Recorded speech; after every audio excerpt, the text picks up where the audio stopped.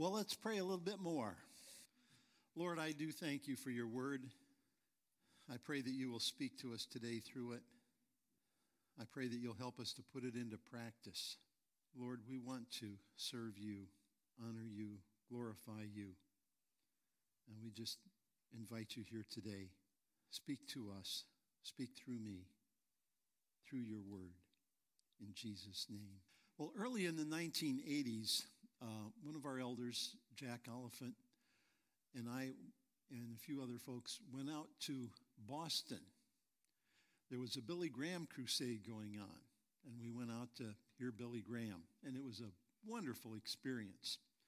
And while we were there, he had a meeting with just pastors, and so I went to that meeting, and he challenged us to have an associate of his come and do a crusade in our area, our community. So I went home, I prayed about that, and I felt, yeah, we should do that. And so I got together and we organized. There were about 40 churches in the area who got involved in that. And we invited John Wesley White, one of Billy Graham's associates, to come. We held the crusade.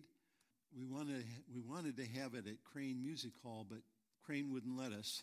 And we ended at the St. Lawrence University with the Unitarians. They let us use it there. And we had a week's worth of meetings. One of the meetings, I think we reached 1,000 people that came out.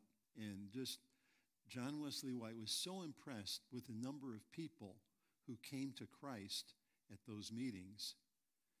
He said, I'm going back and tell Billy Graham he needs to come to New York State. And so a few years later, Billy Graham came through and hit Buffalo and Rochester and Syracuse and Albany and had crusades, and they had tremendous results. And there were hundreds of people there who came to Christ.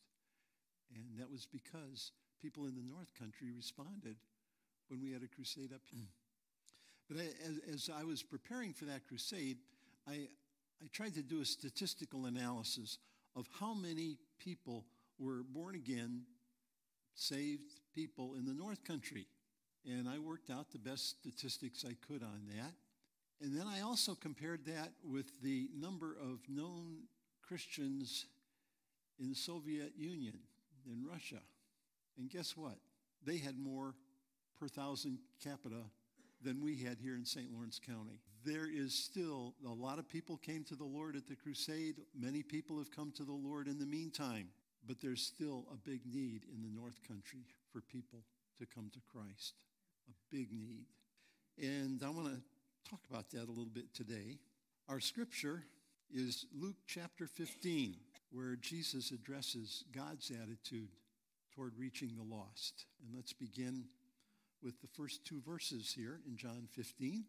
We can have those on the screen. Yes. Now the tax collectors and sinners were all drawing near to hear him. And the Pharisees and the scribes grumbled, saying, this man receives sinners and eats with them. So he told them this parable, but we'll get to the parable. Well, okay.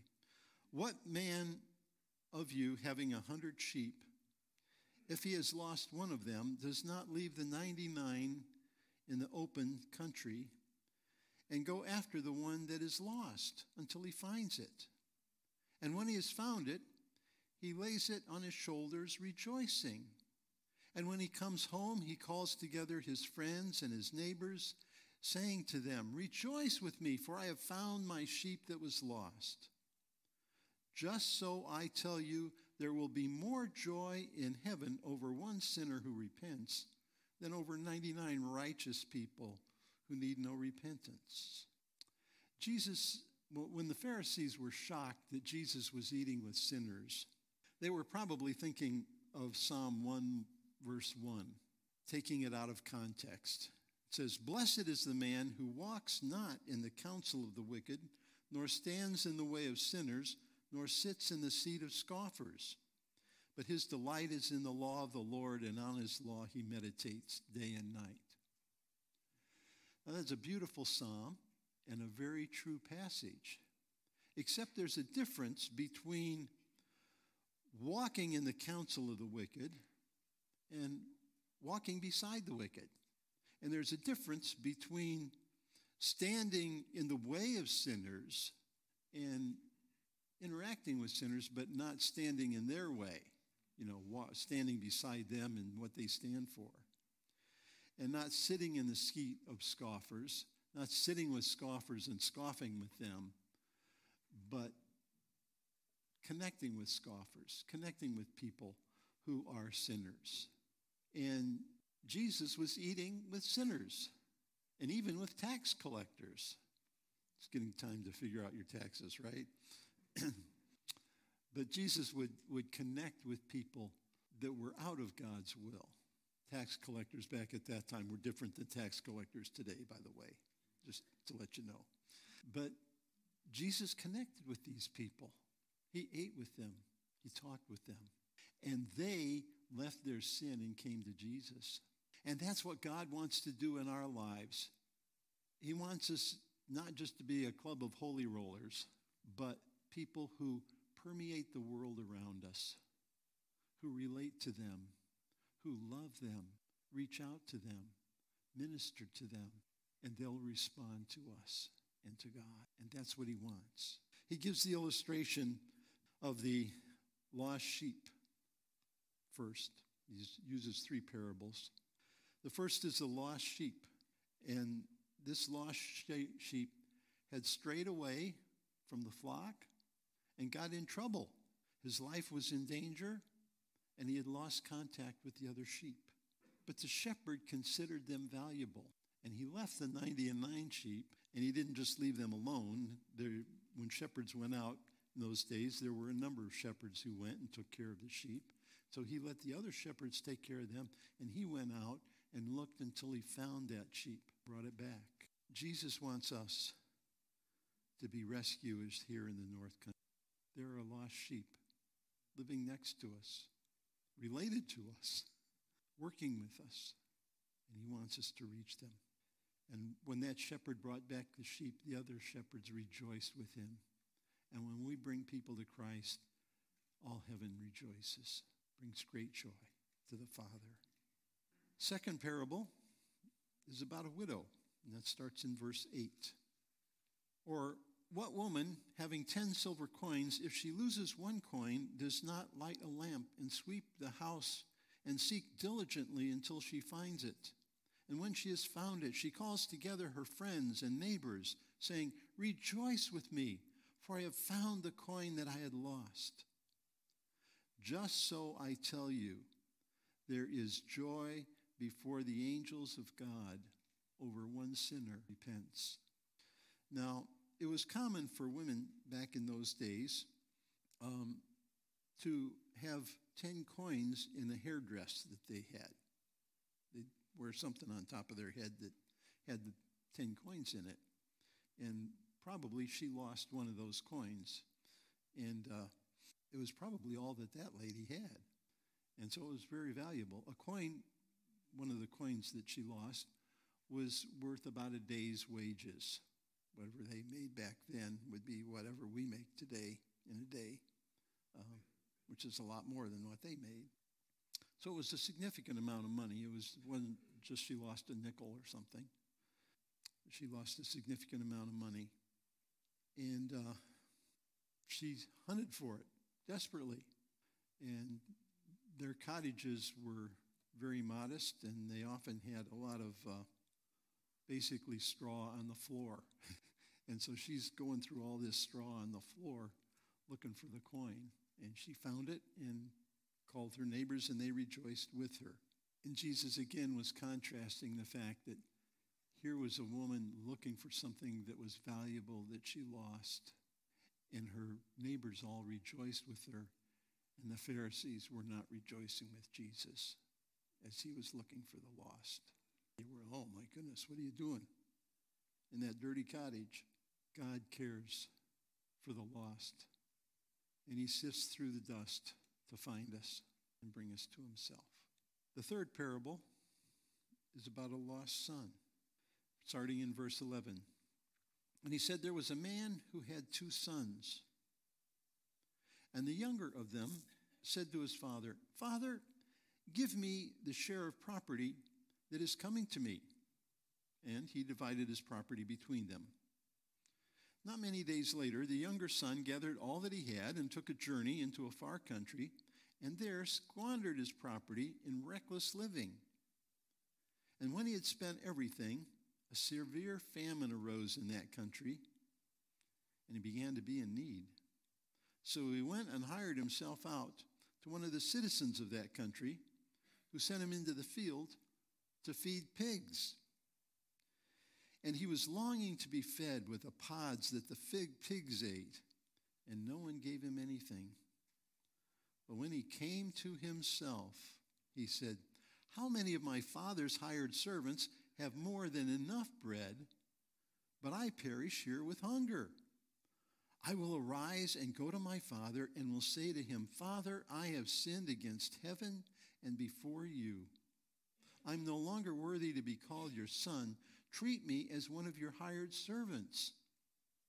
And he rose and came to his father. But while he was still a long way off, his father saw him and felt compassion and ran and embraced him and kissed him. And the son said, 'Father, I have sinned against heaven and before you. I'm no longer worthy to be called your son.' But the father said to his servants, 'Bring quickly the best robe and put it on him, and put a ring on his hand and shoes on his feet. And bring the fatted calf and kill it, and let us eat and celebrate. For my son was dead and is alive again. He was lost and is found.' And they began to celebrate. Now his older brother was in the field. And when he came and drew near to the house, he heard the music and dancing. And he called one of the servants and asked what these things meant. And he said, 'Oh, your brother has come, and your father has killed the fatted calf, because he has received them back safe and sound.' But he was angry and refused to go in. His father came out and entreated him. But he answered his father, 'Look, these many years I have served you, and I've never disobeyed your command. Yet you never gave me a young goat that I might celebrate with my friends. But that son of yours, who has devoured your property with prostitutes, and you killed the fatted calf for him.' And he said to him, 'Son, you are always with me, and all that is mine is yours. It was fitting to celebrate and be glad, for this your brother was dead and is alive, and he was lost and found.'" What a beautiful contrast there. What a sad contrast, too. The son really messed up his life, really wasted a lot, really did a lot of foolish, stupid stuff, but he had repentance. And he came back and said, "I just want to be like one of your hired servants. Give me a job, please." He had been off feeding pigs. That would have been an abomination to the people who were listening to Jesus, because the Jews weren't allowed to eat pigs. So they didn't have pigs. I don't know, I like sausage in the morning.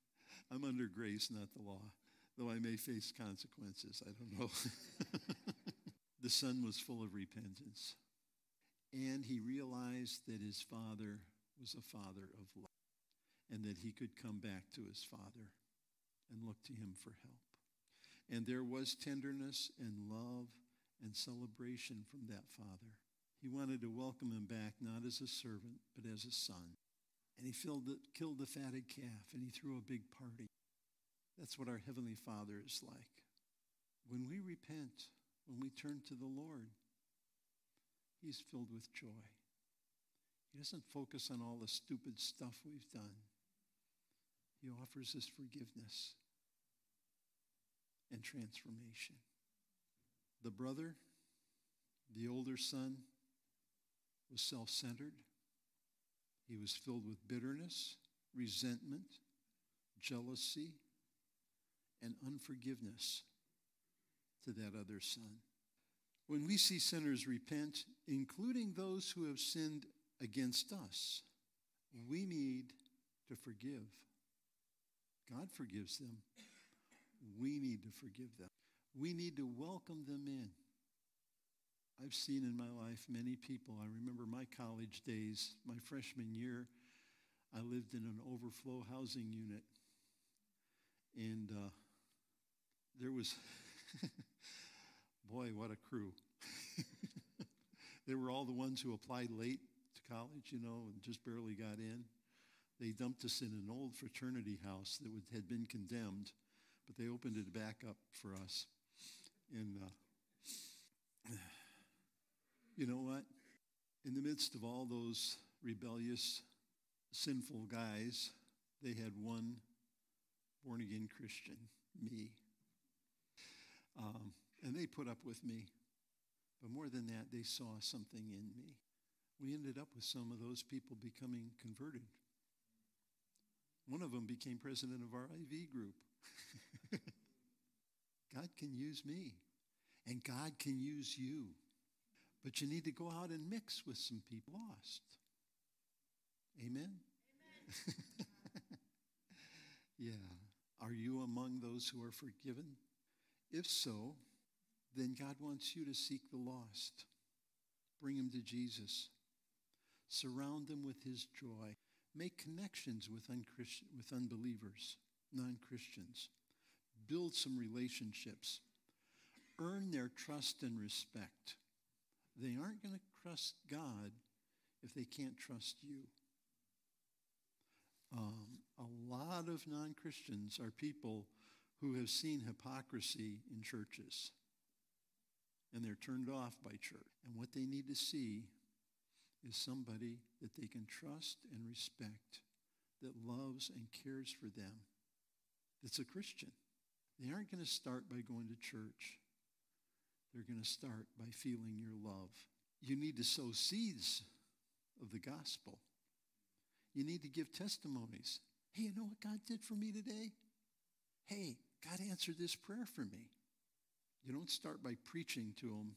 You start by living before them and testifying to them and showing them your love for them, your appreciation for them, and demonstrating your faith, and then sharing your faith. Asking them, hey, is there anything I can pray for you about? Do you have some problems and needs in your life? I love you. I want to help you. I want to pray for you. God loves you too. What's your need? And when the time comes, invite them to church. Invite them to come with you. Maybe even invite them to a home group. Yeah. And by the way, even if they don't come, you could still come. The North Country's full of lost people. And you know some of them. They're all over the campuses. Amen? And God wants to use you. He wants to speak through you. He wants to share the gospel through your words, but also through your life. God wants to grow this church in numbers. Not just by getting people from other churches, but by getting people that don't go to church at all. People that are sleeping in Sunday morning because they spent Saturday night at the bar. He wants you to reach them. Will you do that? I believe there are a lot of people out there where God's Spirit is already working. They just need someone to reach out. Who are they? I'd like us to take a minute and just pray. Ask God to show you if there's people he wants you to reach out to, who they are. Lord, show us where you're working. Show us who we can reach out to. Show us people who need your love. Empower us and guide us.